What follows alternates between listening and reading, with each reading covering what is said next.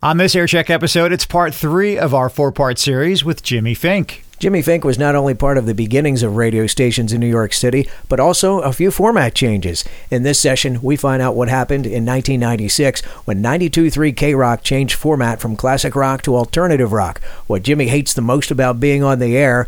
Jimmy also shares with us his interview with Mick Jones of Foreigner and his daughter's encounter with Sir Paul McCartney. Let's go. Welcome to Aircheck Season 4, a podcast about radio's personality from radio personalities, managers, consultants, owners, and your most humble hosts from Philadelphia, Rich DeSisto and Paul Kelly. I'm Rich DeSisto. And I'm Paul Kelly. Legendary New York City radio personality Jimmy Fink joins us again. Currently doing Afternoon Drive. You can hear him on 107.1 The Peak in Westchester, New York. On our previous episode, part 2 of 4, Jimmy took us back to those formative years of his radio career and how his contemporaries welcomed him.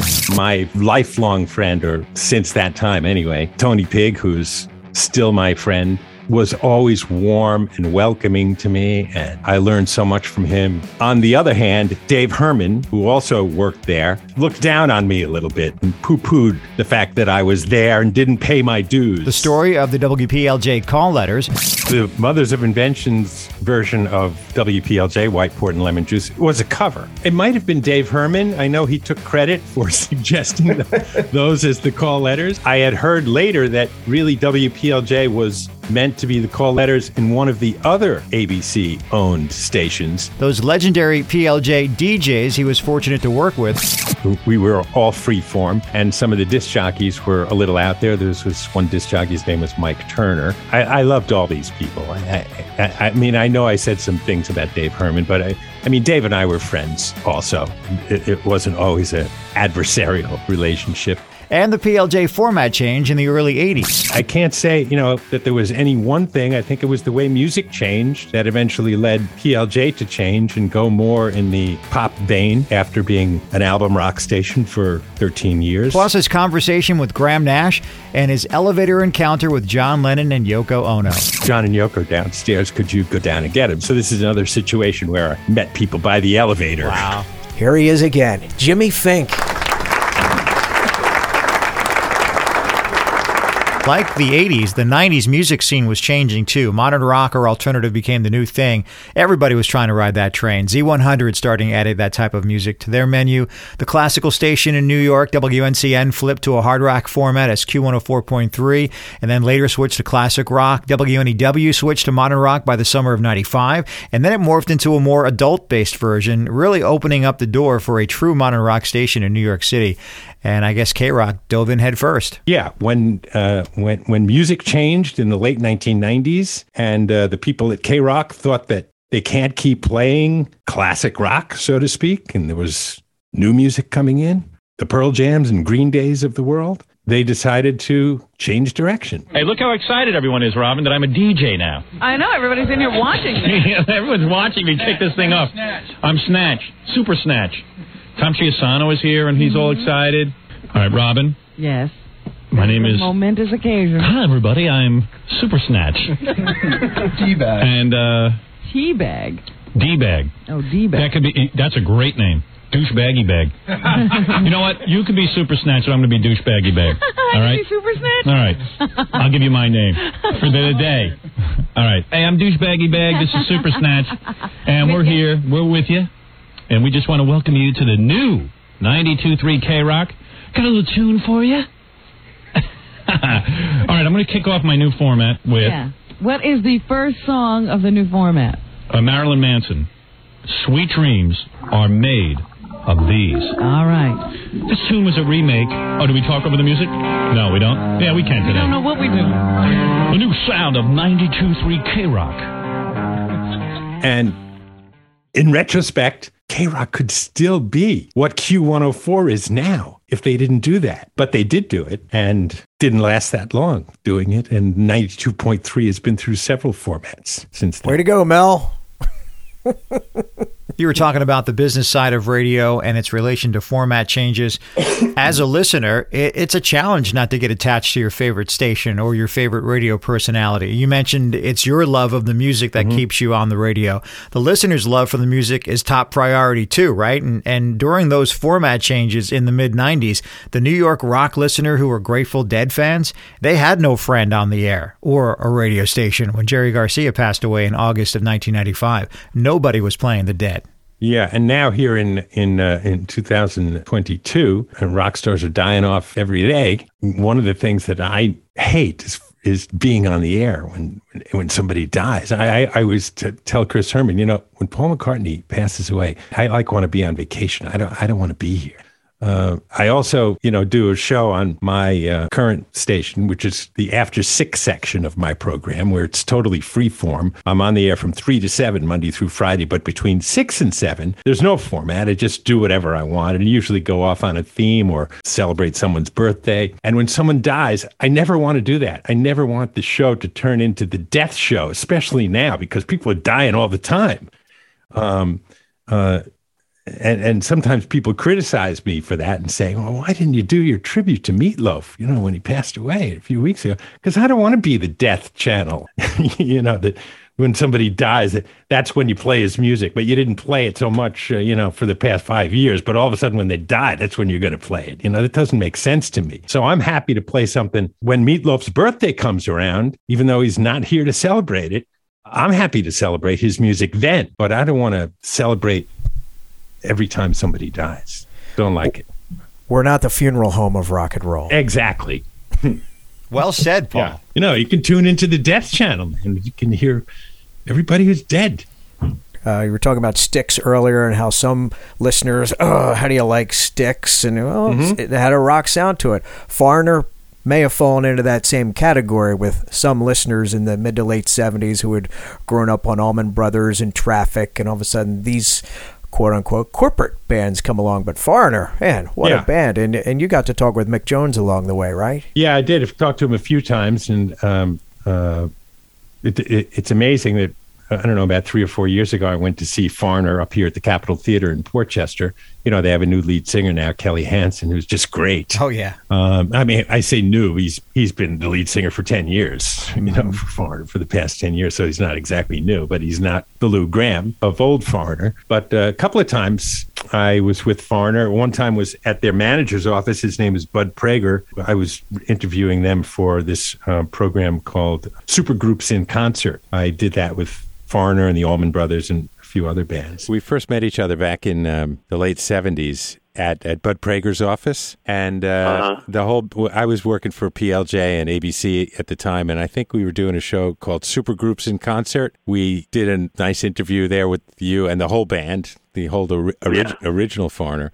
And then we stepped out the window in Bud Prager's office out onto a landing that he had there and just took the greatest picture, man, of me with the band. I felt like I was part of Foreigner. To me, that picture looks like an album cover. It's just it was such a thrill for me. Wild. I'm dressed properly for it, and it's just great. And then a few days after that, I was in a restaurant and with my wife, and Mick Jones came in with his wife and 3 little kids. And the kids were just rowdy and just out of control. And this is why I just love you, man, and I have so much respect for you. We were at a restaurant. My wife and I were at a restaurant somewhere on the Upper West Side. We were eating there, and you were there with your wife at the time and your 3 kids, 3 little kids. Mm-hmm. And the kids were just a little bit unruly, let's put it that way. They were just...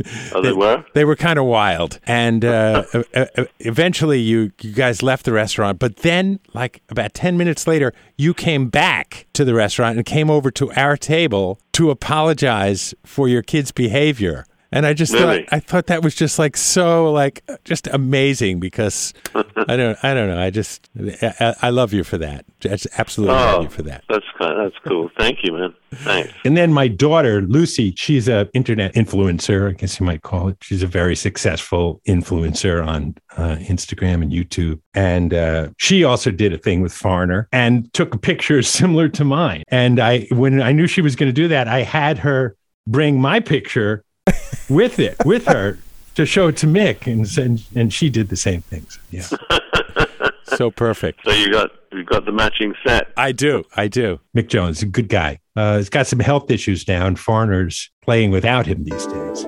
Air Check, a podcast about radio's personality from Radio Personalities. You're listening to Season 4. Catch up with Seasons 1, 2, and 3. Available now on Apple Podcasts, Google Podcasts, and Spotify. You can also tell your smart speaker to play Air Check Podcast. Jimmy, as a kid, take us back to those days when the radio bug bit you. Well, when many boys, teenage boys, used to go to sleep, they might have taken the Playboy magazine under the cover with a flashlight. Pictures of Lily. Exactly. But I took my old transistor radio under the covers instead, and I was listening to WOWO in Fort Wayne, Indiana. WOWO. Fort Wayne. WOWO it was called, and WKBW in Buffalo, New York. 1520 on your dial is the right spot for music and news. It's the bright spot. It's WKBW 1520. They were both great top 40 stations. I used to love in New York City B. Mitchell Reed, who was on WMCA. Hey, Scooters, it's your leader BMR on WMCA, jumping in with my hat in my hand with the nuttiest show in the entire New York turf. Reed reacted to the Smashbacks or on the Good Guys survey or headed that way. This hour, the name of the winner of the Music Lovers Contest. Of course, all of the WMCA good guys, some of which who also went on to work for WABC. And it was absolutely thrilling when I was at ABC FM and PLJ, and around the corner from me, on the air at the same time, would be Dan Ingram and Bruce Morrow and Ron Lundy. It was a thrill, and I love them all. Rapid fire again here, Jimmy. We heard your encounter with John Lennon earlier. How about Paul McCartney? Paul McCartney I've met a few times, but the most memorable time when I met him was there was a sound check at Madison Square Garden, and several press people were invited to attend. And at the end of the sound check, one of the McCartney aides came out and said, okay, so who was it who was supposed to interview Paul McCartney? And I didn't have any plans to interview Paul McCartney at the time. And I sort of looked around and nobody was answering. So I raised my hand. Good for you. Yeah. Good for I'm you. the guy. That's it.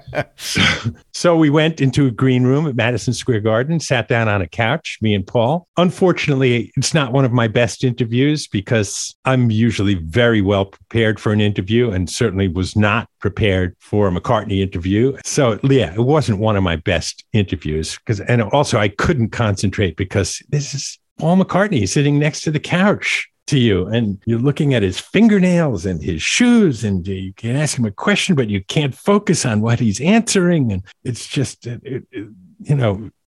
somebody meeting Paul and meeting John Lennon was just like over the top for me. Yeah, even though I met him, it wasn't a great interview. And like the first thing I said to him was something like, so how's life been for Paul McCartney so far? Paul looked at me and looked at his aide guy and said, what kind of interview is this? So it was not that thrilling. But one interesting thing is a few years ago, my daughter Lucy was at a restaurant in the Hamptons, and Paul was sitting there with his wife, Nancy, his current wife, Nancy. And Nancy is a friend of ours. And Lucy went up to the table where they were sitting and practically paid no attention to Paul and said to her, aren't you Nancy? My friend Debbie's friend? And they started chatting. And after a while, Nancy would say, oh, yeah. They chatted and said, this is my husband, Paul. And Lucy says to him, I think I know who you are. My dad has a picture with you. Sitting backstage at Madison Square Garden. And he says, well, who's your dad? Jimmy Fink. And Paul pretended like he knew me. Oh, yeah, Jimmy, yeah. Tell him I said hi. It was just great. Yeah, that was the guy that didn't offer me a stick of gum. Yeah. I thought he would have learned after John Lennon. Yeah, really. This is Paul McCartney, and you're listening to Jimmy Fink on New York's grooviest station. There's more Jimmy Fink ahead in part 4. On our next episode, Jimmy takes us into the studio during the WPLJ reunion show. He also reveals some funny moments during interviews with Elton John, Frank Zappa, and ZZ Top. We also find out what the late drummer Neil Peart had to say when Jimmy asked him about being famous. Jimmy talks about his current radio show on 107.1 The Peak in Westchester, New York.